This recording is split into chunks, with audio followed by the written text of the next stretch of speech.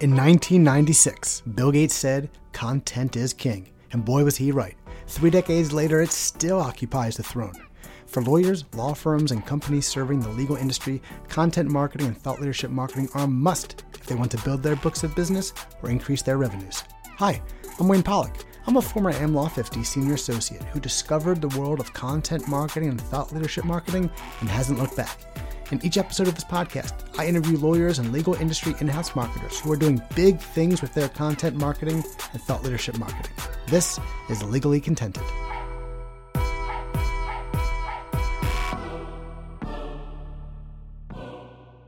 Welcome to episode number 27 of Legally Contented.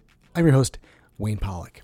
One of the great things about content marketing and thought leadership marketing is that it allows lawyers to dive deep into an aspect of the area of law they practice and position themselves as an even bigger authority on their area of law than if they simply covered the basics of that area of the law. What the hell am I talking about? I'll give you an example, courtesy of my guest on this episode, Kirk Jenkins. Kirk is a senior counsel at Arnold & Porter K. Scholler in San Francisco. He is an appellate attorney, and he maintains 2 blogs, California Supreme Court Review and Illinois Supreme Court Review. Now, based on those 2 titles, you might be thinking, well, gee, Kirk covers decisions from the California Supreme Court and the Illinois Supreme Court, and he gets to position himself as an authority on those 2 courts by looking at what the courts say in their substantive decisions. And you would be wrong, because Kirk's blogs focus on the application of data analytics to appellate decision-making. He is looking at numbers and data regarding these 2 courts, not the substantive decisions the courts are making and the new law that they might be creating. That's what I'm talking about when I say content marketing and thought leadership marketing allows lawyers to dive deep into an aspect of the area of law they practice, yet become perceived as a greater authority over the entire area of law they practice. Kirk was a great guest. Enjoy our conversation.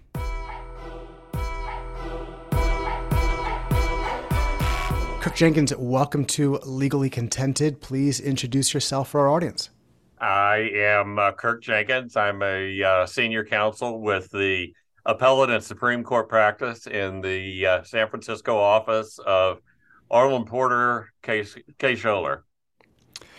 Kirk, I appreciate you taking time out of your busy day to chat with me. And I want to cover your California Supreme Court Review and your Illinois Supreme Court Review blogs. I think they're really interesting what you're doing, the way you're using data, the way you're using content marketing with an appellate practice to build your brand and hopefully bring some clients in the door. But I would be remiss if we didn't first discuss your legal career. It spans, 4 decades now?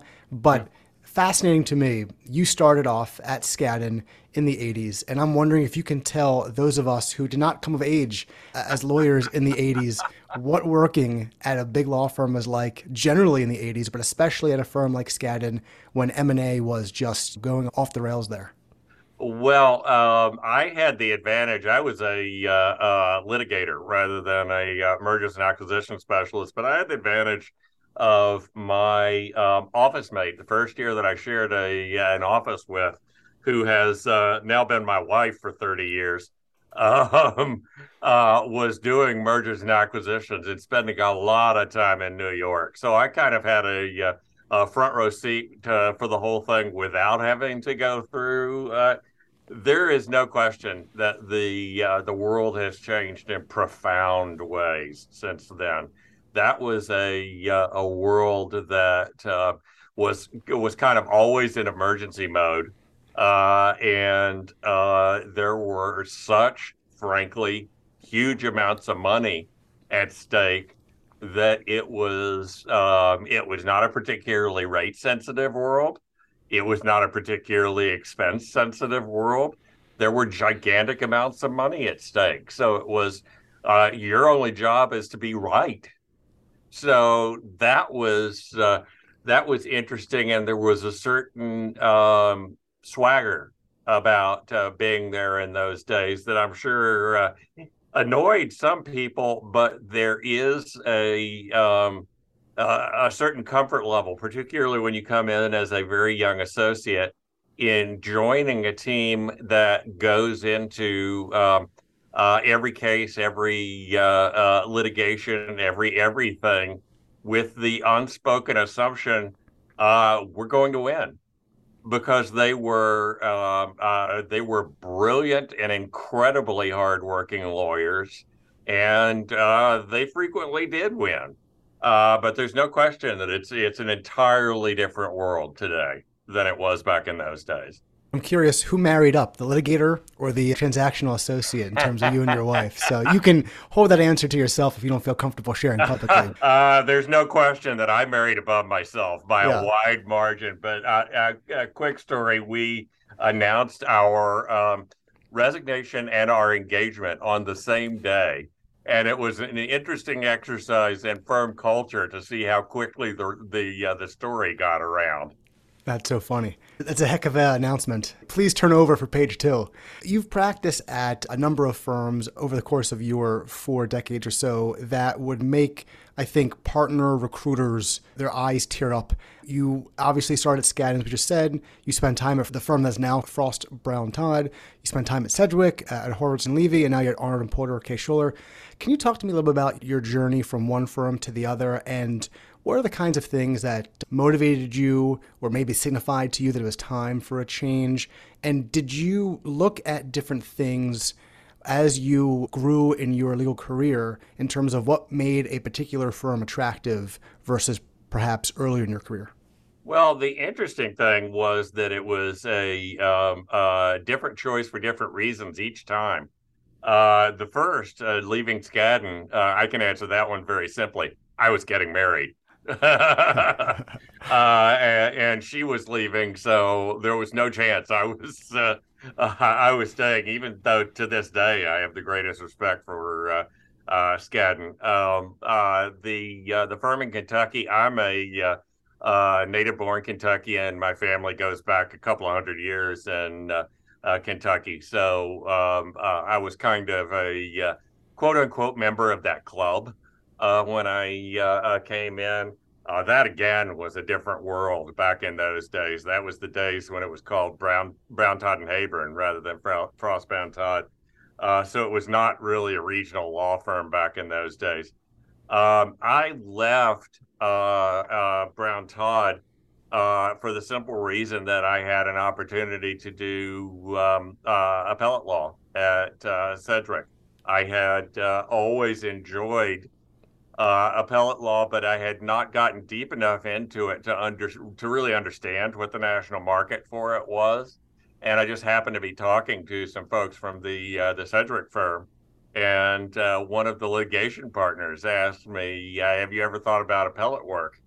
And I said, "Well, yeah, but those practices are all in D.C." And she said, "Do I have someone to introduce to you?"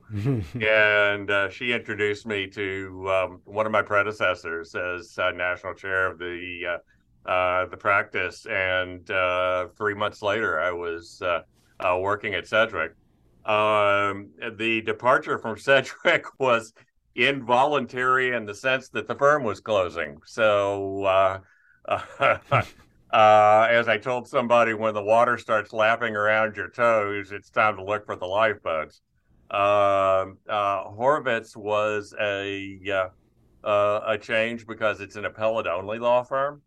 And interestingly, I kind of left for a spin on the reason that I joined.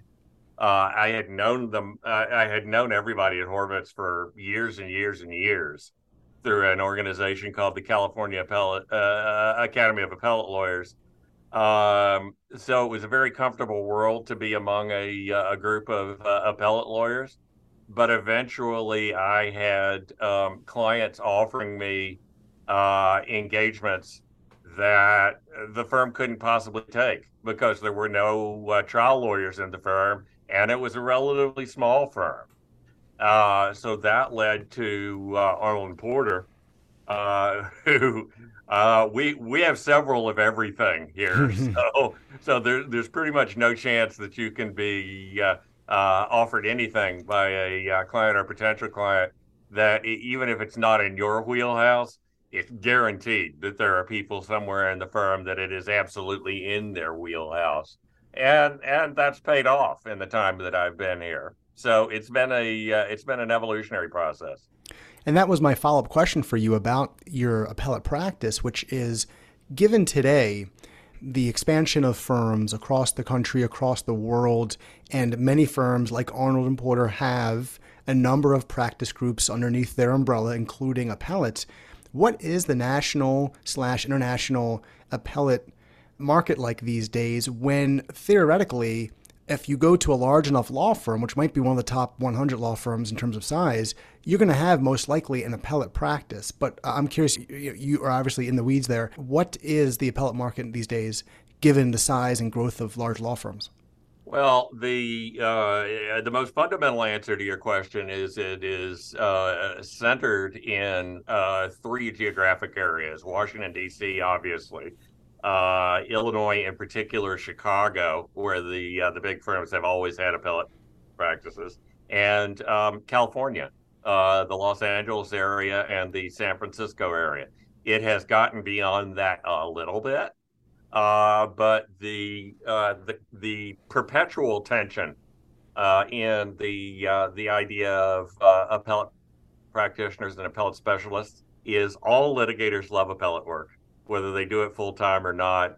And there are people that it's, with all due respect to my colleagues and former colleagues, it's in their interest to push back against the notion that it's something that requires a specialist to do it at the absolute top level.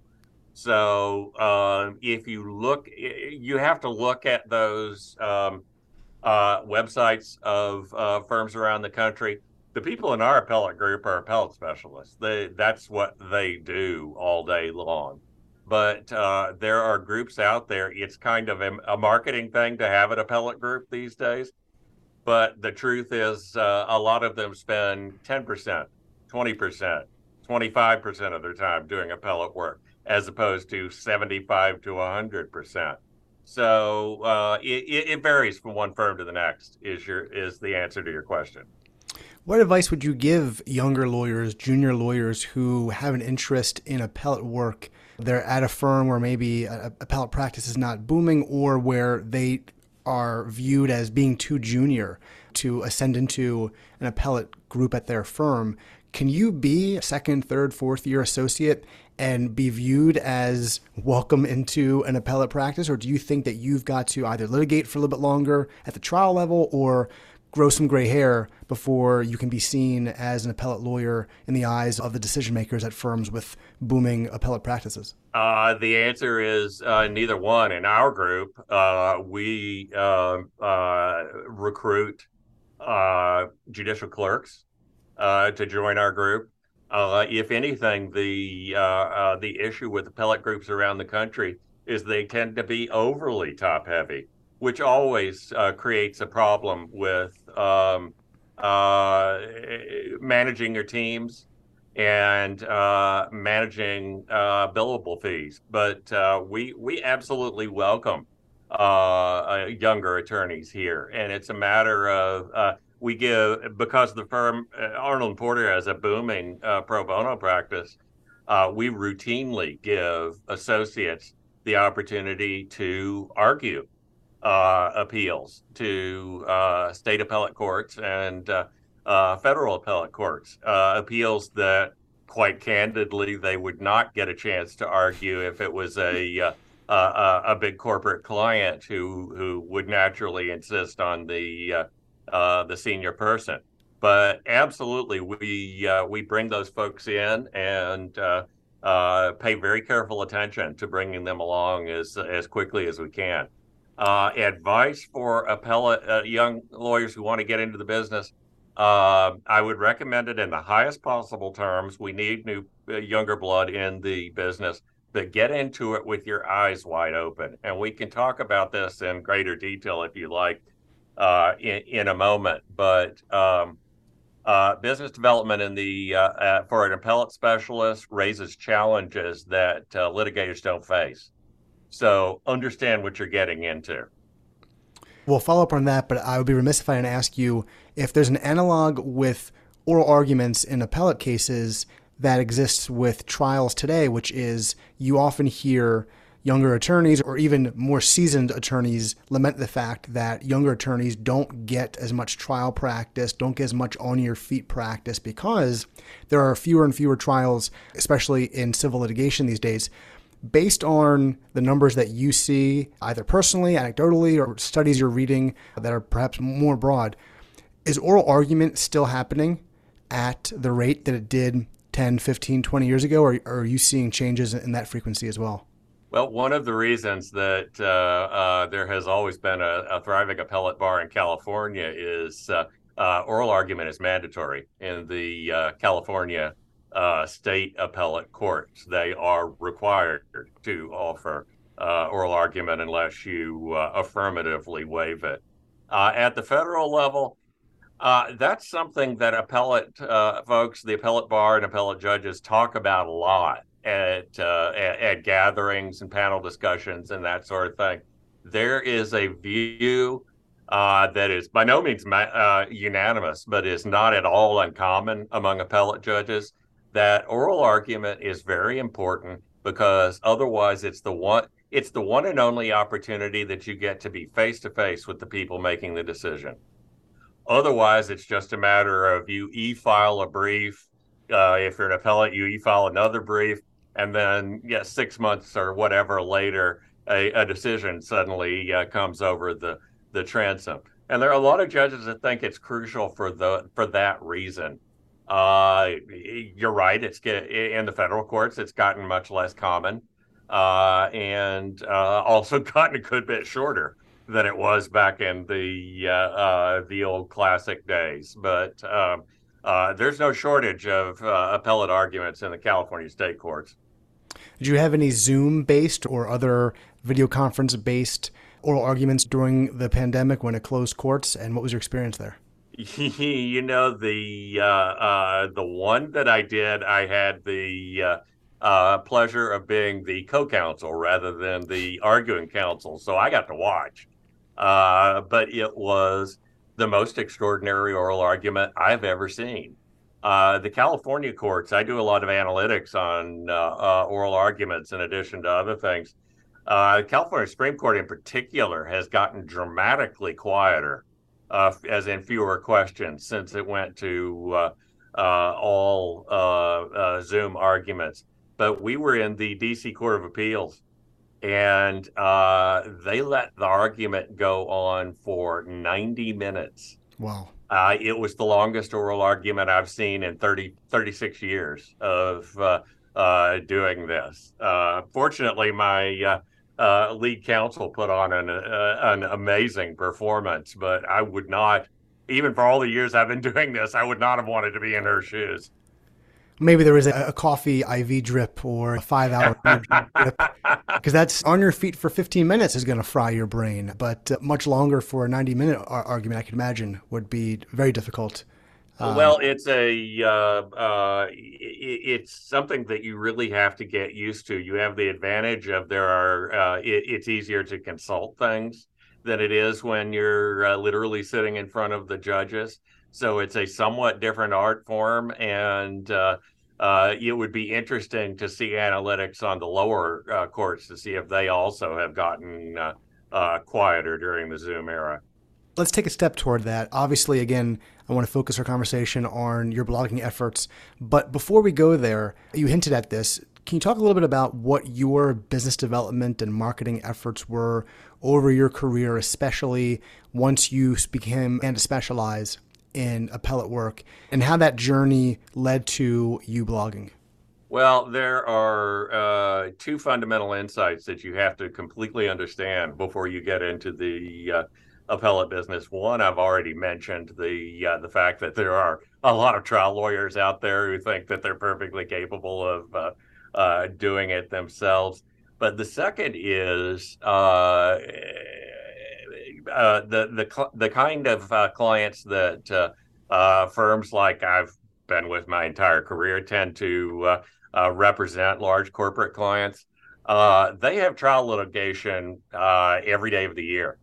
They always need trial lawyers. So that's a different as the saying goes, a different kettle of fish. Appellate law is much more episodic. So there's not nearly as much need for I want to be your appellate lawyer, and it's going to generate, $50,000, $100,000, whatever, month after month after month for years. Those clients are extraordinarily few and far between. So you have to understand what you're getting into. As to how I got into blogging, no disrespect intended to anybody else that's in a similar business, but the gentleman who runs the company that hosts my blogs, his name is Kevin O'Keefe. Kevin's a visionary about this stuff, the using blogging to generate business development. And over the years that I've been with him, Kevin has become a good friend. And we worked the plan out over the course of a number of dinners together. He pointed out I was in the process of writing what I thought was going to be an analytics law review article. And he pointed out that one of the legendary stories, and before I tell this, I'll apologize to Tom just in case this urban legend is in some sense not entirely true. But the urban legend is that Tom Goldstein at SCOTUS Blog built his practice from the ground up simply by tracking circuit splits on his blogs.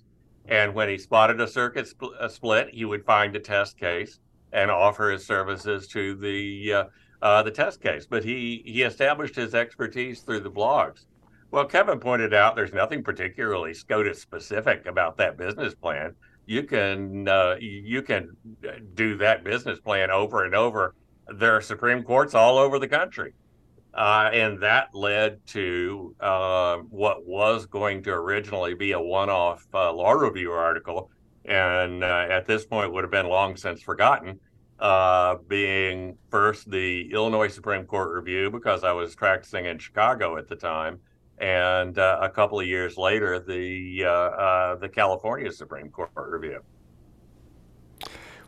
Before you moved into blogging, what were some of the tactics that you deployed to try and bring in business? Was this more of a cross-selling type practice where it was incumbent upon you to make sure outside of Horvitz that your colleagues could send you business from their trial work, or were you out there networking at appellate events and doing the normal kind of playbook for attorneys who wanted to build their book of business? I was to a great extent doing the normal kind of playbook. I was involved in a lot of bar organizations and appellate bar organizations to talk to my colleagues about exactly these kinds of issues. The advantage of being at Horvitz was also it was kind of the flip side of the disadvantage, in the same sense that we couldn't do certain sorts of things because there were no trial lawyers. We were less of a threat to a trial lawyer who thinks if I refer this to an appellate lawyer, they're going to take the trial business. At Horvitz, we couldn't because none of us were trial lawyers. So that has had its own advantage. But yes, before I got into the blogging, that was the main focus of my business development.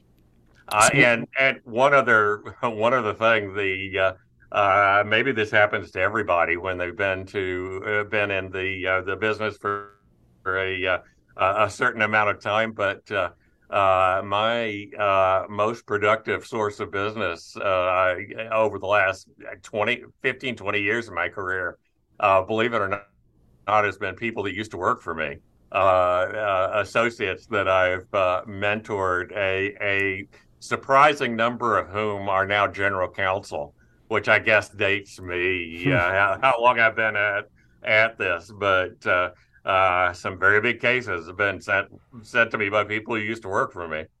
If they're sending you business, I guess that means when they told you it's not you, Kirk, it's me. When they left the business, You know it's true, right? Because if they hated your guts, the last thing they would do is send you a big fat juicy matter for which you could get origination credit. So let's be clear, in case there's any self-doubt about what drove that decision for some of your former colleagues, at least it's on good terms. You make an interesting point that unintentionally with Tom Goldstein and the blogging, and we'll dive into it in a minute here, but all of those attorneys who came up doing networking events, flying across the country to speak at a conference once or twice a year, writing an occasional law review article, you contrast that to the type of media that's available today through podcasts like this, through videos, through blogging. And if you reimagine a podcast as nothing more than a 30-minute or an hour-long speaking engagement, but produced every week or a couple times a month, or a blog post being the equivalent of a short presentation that's given once a week that lives on the internet, that's found if someone either is looking at your bio page or LinkedIn and they want to learn more about you, or they're just searching the topic matter and they find your blog post. It's just so interesting how many attorneys still today, and I think that number is shrinking, but still there are some attorneys who can't see how these older school ways of generating business, which by the way still works, how they translate so neatly to modern forms of content marketing and thought leadership marketing, and the idea that they could be creating content at a higher frequency than they are able to speak at in terms of conferences or write at for law review articles. It's a very interesting dynamic, and how you can call your shot, like what Tom Goldstein did, what you're doing here, which is when you hold out what I would consider to be your content shingle, when you hang out your content shingle and you become known as someone in a particular practice area based on what you're writing about, it just becomes a no-brainer. If the man who is writing the California Supreme Court review isn't qualified to handle appeals before the California Supreme Court, that would be a problem, right? Like, by actually naming it that, not just the subject matter, but coming out and saying, this is a California Supreme Court review. On one hand, you have something to live up to. You've got to make sure that your content is top of the line, that you are showing knowledge, giving wisdom. But at the same time, once you do that, you become the inevitable person to contact regarding an appellate matter in California or Illinois, because why the hell would you name your blog that if you didn't provide that coverage? It's a fascinating way to brand your own content and then be seen as the leader or the authority, assuming that you fulfill your obligation of providing good, relevant, compelling content to your audience. That's exactly right. And when I was the national chair of the appellate practice at Sedgwick, I used to tell the lawyers in my group that the days, if it was ever true, that you could, so to speak, walk up to a stranger and say, "Hi, my name is X, and I'm the best lawyer in the world," are emphatically over, and they're not coming back.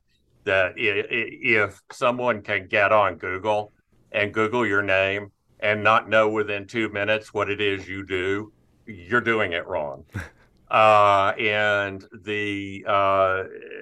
as compared to speaking engagements, for example, where if someone wasn't at the speech, it sort of disappears into the ether. And even for people that were there, it's sort of their life goes on and they have other concerns and it kind of disappears.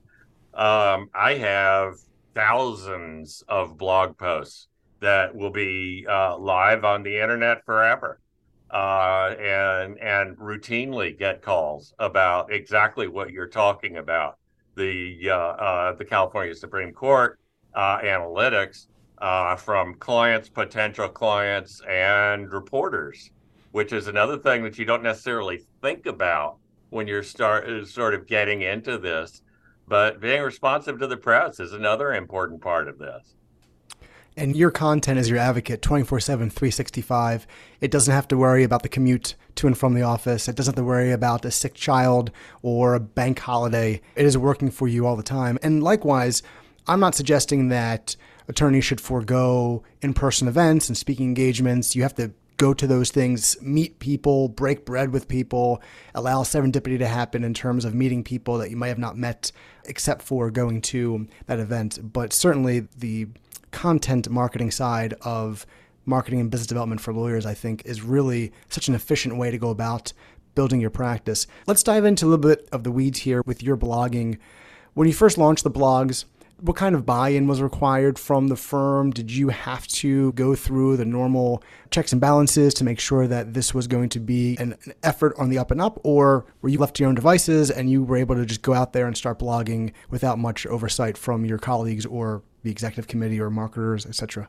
At least in the sorts of firms that I've been a part of, there's no such thing as something that you can just go out on your own and do, particularly since I think it's imperative that you brand your blog with the name of your law firm, particularly when you're starting out, because if you have just founded your blog, you're asking readers to say, okay, this is what Kirk Jenkins thinks. Why should I care? As opposed to you have the name of the law firm behind it. Now, a mistake that a lot of people make, at least that I think is a mistake, is some people incorporate their blogs onto their law firm website. Not as in, here's a link to our blog, CaliforniaSupremeCourtReview.com, but literally it's a page on the website.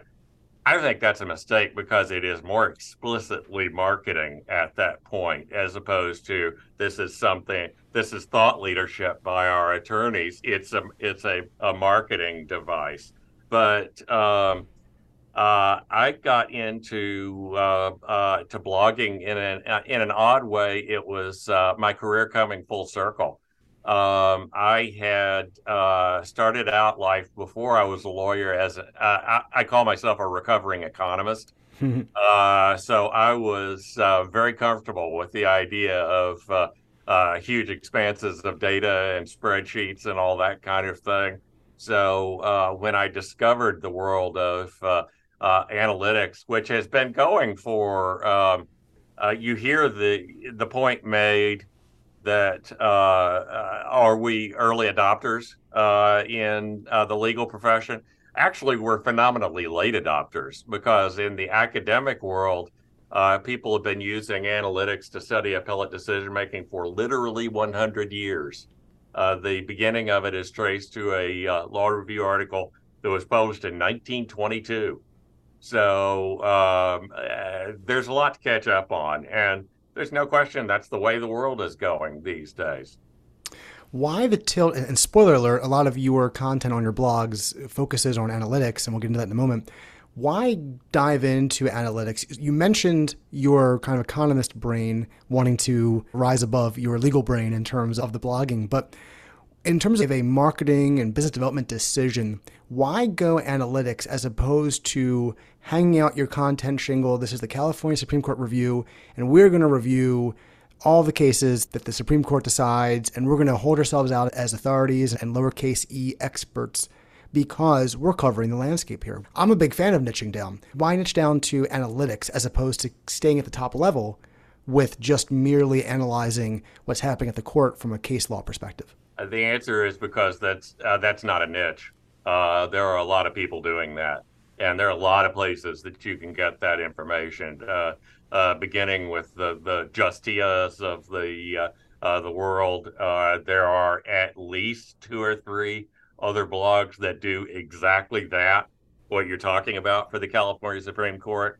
There is literally no one in my lane in either Illinois or California, and it's applicable across a broader swath of cases once you dive into the analytics. If I merely tell you, well, the California Supreme Court decided Smith versus Jones today, this is what the facts were, this is what the ruling was, end of blog post, that doesn't necessarily tell you much about what's coming next, as opposed to if I tell you the majority opinions are getting longer in the last 10 years and look into ways of proving why that would be so. If you bring this kind of case, this is the coalition you're looking for. This is your easiest path to 4 votes. Or even a question I get a lot from people, how long's my wait likely to be? There are all kinds of questions that you can't answer if you do the blog that you're talking about. Kirk just blew my mind and gave me an epiphany that I didn't really have. I guess that's the definition of an epiphany, is I hadn't thought about this before. But when you are talking about statistics and talking about the way that the court or a court kind of runs itself and the structure of it, it just takes on a different level of authority and knowledge and wisdom compared to merely the substance. If you were the go-to person for appellate litigation, or I should say appellate practice in California, and you could rattle off the leading precedents regarding certain areas of the law that your clients are coming to you for, that's all well and great, and that has significant value to certain clients. But the idea that you could advise clients on, like you said, the time it takes for a case to be decided after oral argument, or how the justices are aligning themselves for certain types of cases in terms of decisions and the lengths of the opinions, it really just adds to the level of authority because you are basically immersed in the goings on of the court and not simply the product it's putting out in the form of its appellate opinions. Well, I'll give you a perfect example. There is you've seen a number of posts on the blogs over the years. This is the conventional wisdom out there about this issue or that issue, and looking at the data to see whether it's true. We've all heard the stories about going to an appellate argument, and after the argument, the client asks, "Well, how did it go?" And you find yourself saying, well, they were really engaged and they were obviously prepared. They had tons of questions. Well, the analytics has demonstrated this is a little less sharply true at the California Supreme Court than it is at the other courts that we've looked at. But the analytics have demonstrated that the side that gets the most questions in oral argument is going to lose. That's fascinating to know, just to know that tidbit. So if the court has a huge number of questions for you, it doesn't indicate they're engaged. It indicates you're in trouble. But there are all kinds of insights like that that are possible from the data. The fundamental job of an appellate specialist is to get 4 votes. And I occasionally get questions about value judgments. Is this or that a criticism? Absolutely none of it is a criticism because my job is to get to 4 votes. And their job is to decide the cases however they decide the cases. So I'm merely looking to understand as opposed to making any kind of a value judgment on any of this. But I will tell you one of the fun techniques that has emerged in recent years that's my biggest regrets in analytics because I could never publish it in a million years. It's called authorship attribution. There is an analytic technique, text analysis, that demonstrates whether a particular person actually wrote the piece of writing, and it's been applied by several people who are not practicing appellate lawyers to try to determine which Supreme Court justices wrote their own opinions and which ones farmed it out to the clerks. So that's one that I will not be writing anytime soon for obvious reasons. But there are techniques to cover all of this stuff. One of the main reason that I have candidly fallen a little behind on my publishing schedule over the last few months as I'm in the process of cleaning up the databases to develop an algorithm for both predicting results is a somewhat more difficult topic, although a lot of researchers have done it with a high level of accuracy. But I'm interested in analyzing questions like what kind of an impact do amicus briefs have? And all that can be done algorithmically. And hopefully in the next few months, I'll be publishing the algorithms on the court.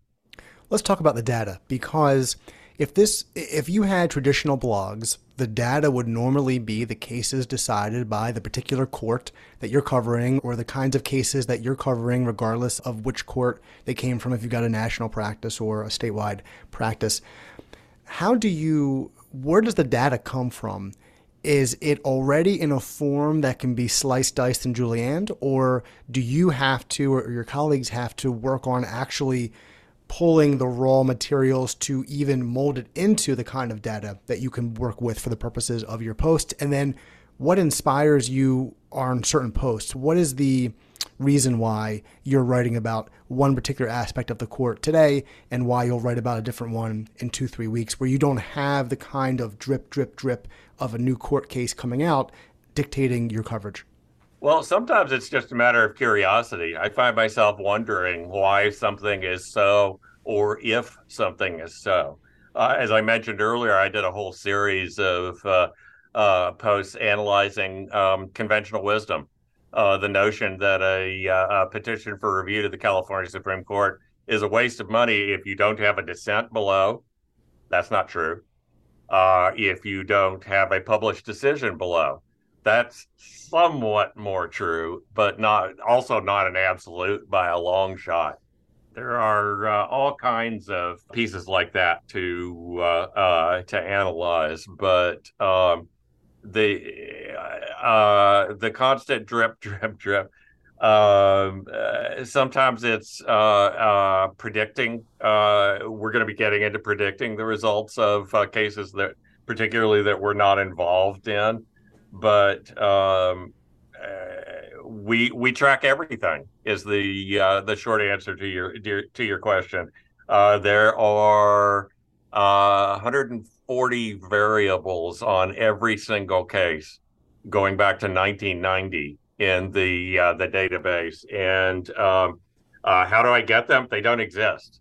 I know the people that are in the AI and analytics divisions of most of the commercial vendors out there, and every one of them has said the technology doesn't exist to do what you've done.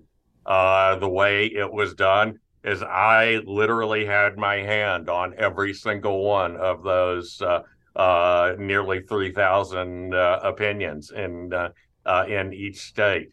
It was the database was based on something called the Supreme Court database, that if you literally Google those words, you'll find it. That was built originally by a couple of professors, and has now been expanded to track every decision of the United States Supreme Court in history. And they track between 125 and 150 variables for every single case. So that's how I focused in on particular variables. But the short answer is I track everything. Did you ever say to yourself, gee, I wish there were 145 variables? How the hell did you know which variables to track beyond some more of the obvious ones, certain justices voting with other justices and dissents versus majority versus concurring, and all of that kind of traditional, this is what's important about appellate cases and tracking appellate judges? How'd you even know which variables to start tracking? Well, the answer is that's cheating to base it on particular votes or particular dissents.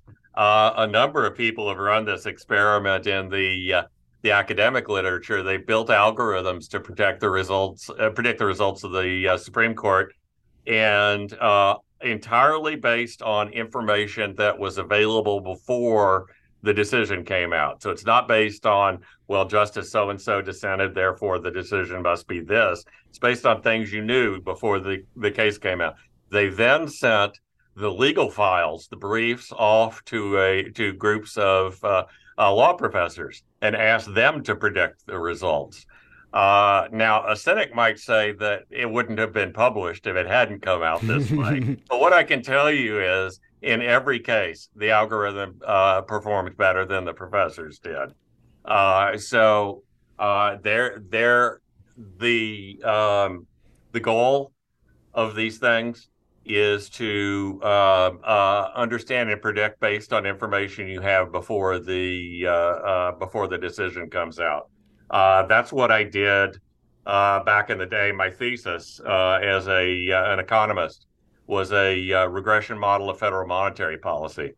And once a month, you see the news media wildly speculating what's going to happen, what's going to happen. Well, the fact is, what's going to happen can be predicted with a high degree of accuracy based on information that we have before the meeting. And that's what I was doing there, and it's really still what I'm doing with the California Supreme Court. I didn't even ask, when did you start building the database, and how soon after the database did the blog post come? Roughly 6 months. It started in about 2010. I blame Richard Posner for this, believe it or not. I was at a meeting of the California Academy of Appellate Lawyers, and I heard people talking about a new book called The Behavior of Federal Judges that was written by then Judge Posner and a couple of brilliant professors named William Landis and Lee Epstein. And I thought the book was fascinating, and it got all of those old economist nerves jangling. And I was thinking, I could totally do this, and B, wouldn't this be fascinating to find out what you'd find out about what's really going on and how court decisions get made? There are ongoing debates that the academics have been having forever about influences on appellate decision making. Questions this obscure. Does it make a difference in the vote of a particular justice, holding ideology constant, if that male justice is on a panel with one or more women? You can multiply those questions endlessly, and a lot of them have been looked into. But all of those are perfectly legitimate questions to look at the data and see what the data has to say. What was your life like those months when you were, and years, building the database? Was this a night and weekend project? How would you, with, I'm assuming, a full-time legal practice, be able to do this yourself? Did you have colleagues then? Do you have colleagues now who help you? What's the division of labor, if any?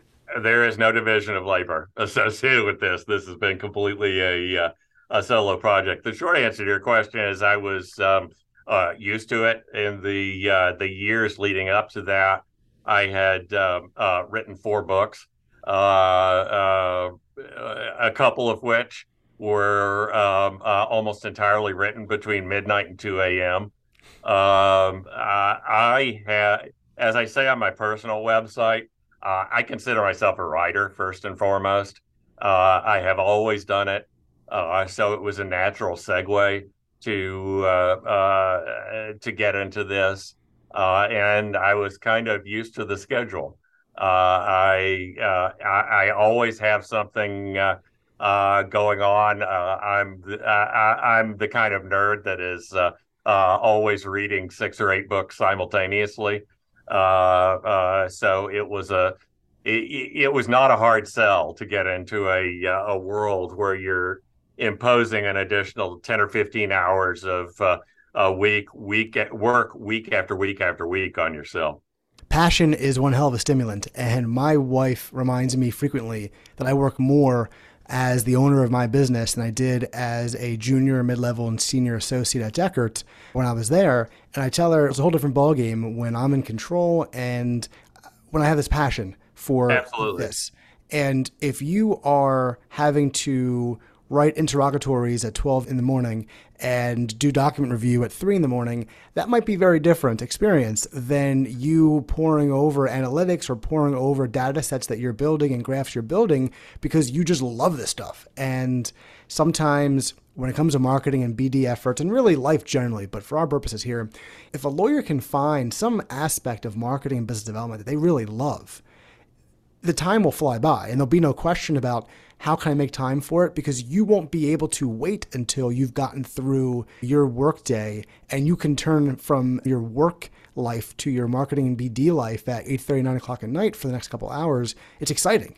So I can totally understand why this would be something that, while it was in addition to your normal, quote unquote, regular law practice, there was still as much passion, if not more, for this project and plenty of energy to go around because it was so interesting to you on a very deep level.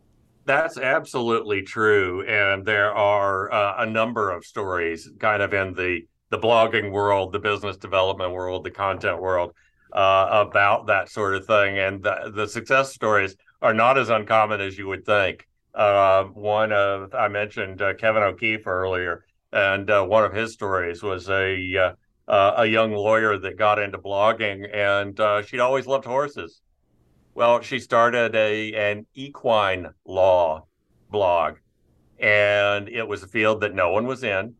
And she has become a national authority and has a 7-digit per year book of business today. And those stories absolutely happen. They happen to, I mean, it's appellate is kind of a different animal, and as I said, more episodic.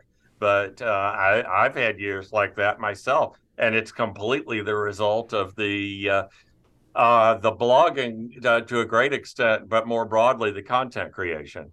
So that's a very interesting distinction you make there. How would you distinguish the blogging from the content creation? Well, in my case, they kind of have merged in recent times. I have published several op-eds in the last year or two about various issues of constitutional law, just because I've been doing constitutional law really for 35 years now. And that's fun too. That's another passion. But a lot of my speaking is about analytics because I think it's something that the legal profession hasn't entirely gotten used to the idea yet. And as I tell people at my panel discussions and speeches, if you haven't been in a client beauty contest yet, where the prospective client had the analytics on your law firm, you probably have, and you just didn't realize it. And we're all going to have to learn to deal with this stuff, because even if you're not going to be immersed in it, you need to understand it. Because there's an old story in the analytics world about an analytics study of used cars, and they were looking to track the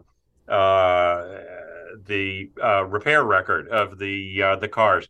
Put sensors all over the cars, ran a load of data, and when they crunched all the numbers, they concluded that the best single predictor of the repair history of the car was that it be orange. Well, it goes to the most commonplace insight in the statistical world, which is correlation is not equal to causation. But as I tell people in my speeches, we lawyers are going to have to be able to distinguish between orange used cars and everything else. On that somewhat related point, as we start to wrap up here, can you talk a little bit about when you began to see your blogging efforts bear fruit, whether they were oranges or other forms of fruit? When did you start to see results from that, whether it was speaking engagements, whether it was clients discovering you or prospective clients discovering you? And over time, have you been able to draw a relatively straight line from your blogging efforts, your research efforts, and new matters coming into the door because of those efforts? The short answer is yes, absolutely. I have gotten calls from Fortune 500 companies that said, we decided we needed an appellate lawyer in your geographic area, and it doesn't take too long to figure out who the authority is. I have gotten those kinds of calls relating to the California Supreme Court, get them fairly frequently. In fact, I have gotten calls from people looking for analytics-driven experts on the California court system, not really an analytics gig as opposed to an appellate lawyering gig. But all of these areas cite the content creation. I've gotten calls. I do a yearly year in review article for the magazine that goes out to the California bar about the California Supreme Court, and I've gotten calls coming off of that. So absolutely, there's a direct line. The channel of it that's easy to overlook but is equally vital, which comes in the first year or two, along with the phone calls from prospective clients, is from reporters. And you have to pay attention to that because it's another way of getting your name out there. It's invaluable to have it in the middle of an article. Kirk Jenkins, who writes about the California Supreme Court, and we consulted him for his opinion about this, that, or the other. It's invaluable, but absolutely it produces work. I want to just follow up on your point about, you didn't call it repurposing and repackaging, but I'm going to call it repurposing and repackaging. When you regularly create content, whether through blogs, whether it's through third-party articles to Law 360 or Reuters or what have you, when you've got content with your name on it, you could then repackage that, repurpose that to basically do whatever you think you need to do from a marketing and BD sense to talk to your clients, talk to prospective clients about that content in new and interesting ways. For example, you could give an annual review of your subject matter, appellate decisions in California and analytics, to prospective clients, to current clients, as a webinar, as a CLE. You have all this knowledge and wisdom spread out over these blog posts, but to be able to pull them together, write a trends piece looking back over the past year, also provide some insights and guidance in the form of predictions for next year, that is incredibly valuable. And you've already really done the work. You have to just take another step and synthesize it and maybe think about how to package it nicely for the purposes of these new uses. But you've already done the work. You would be a fool to leave those blog posts up there and just not do anything with it when you know there are clients and organizations, maybe even media members, clamoring for this information presented in an interesting and compelling way. That's absolutely true. And I do that fairly routinely with things like the year in review. We do presentations about what's going on at the California Supreme Court that I routinely tag a 15 minutes or a half hour of analytics on the tail end of. But yeah, you have to market it or repackage your content as many ways as you can, as long as you've carefully read your agreement with your publisher and know what you're allowed to do and what you're not allowed to do. I agree with you completely. You'd be a fool not to, because it takes long enough to put this stuff together. You need to get as much value out of it as you possibly can.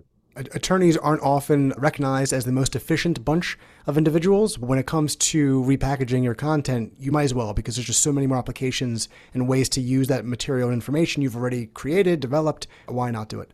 Let's wrap up here with two last questions. Can you give some insight and guidance to in-house marketers at law firms regarding getting their lawyers off the sidelines when it comes to blogging and content marketing and thought leadership marketing efforts, and also to the attorneys themselves getting off the sideline? What would you tell in-house marketers and what would you tell lawyers about getting off the sidelines and getting onto the playing field with respect to blogging, article writing, speaking engagements, anything that could be viewed as a form of content marketing? Thought leadership has never been as important as it is today, particularly in areas of the law that one might see as being sort of generalist. Appellate law is one example of that. I've heard senior appellate lawyers say, well, our marketing challenge is we're experts in a process as opposed to any particular topic. But you have to demonstrate I have expertise in this. If you need X, I'm the person to come to, because there are fewer generalists today than there have ever been. It's true in trial lawyering. It's true in appellate lawyering. So as far as getting people off the sidelines, you have to have the goods on your resume, demonstrating your expertise. So it's absolutely a part of this business, every bit as much as literally representing clients. You will get pushback. You will get pushback from people in your firm, saying things like it's really difficult to monetize that. Well, in fact, it's not, because it has monetized in my case, and it's monetized in a lot of cases. But you have to. That's like saying, well, I don't want to make that investment because it won't start producing income for 2 years or 3 years or 4 years or whatever. You still have to make the investment. And it is an essential part of this business to demonstrate what it is you do and what it is you bring to the table, because clients are more in control of the relationship. You asked at the outset about being at Skadden in the 80s. The attorney was to a considerable degree driving the bus back in those days. The relationship has flipped. Clients control the relationship in a way that they never did back in those days. And frankly, that's a good thing. But what comes with that is you have to be in a position to prove what it is you claim you do. And that's where content creation comes in. Couldn't imagine ending this podcast episode on better, more appropriate words than what you just gave us. Kirk, if people are interested in reaching out to you, learning more about the blogging, learning more about using analytics when it comes to the law, what's the best way for them to reach out to you? The websites are CaliforniaSupremeCourt.com and IllinoisSupremeCourt.com. At the Arnold and Porter website, you can call up my email, which is simply kirk.jenkins@arnoldporter.com. And it also has my office phone number, and anybody is welcome to reach out anytime. I look forward to it.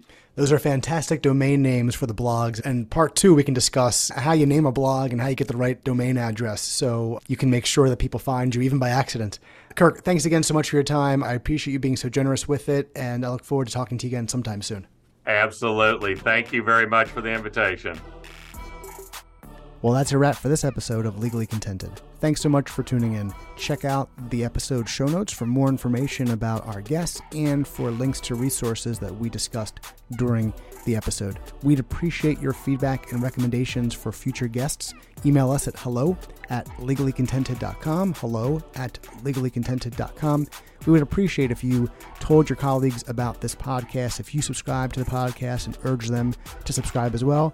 And while you're at it, maybe you could even rate and review the podcast on your favorite podcast player. Until next time, thanks so much for tuning in to Legally Contented.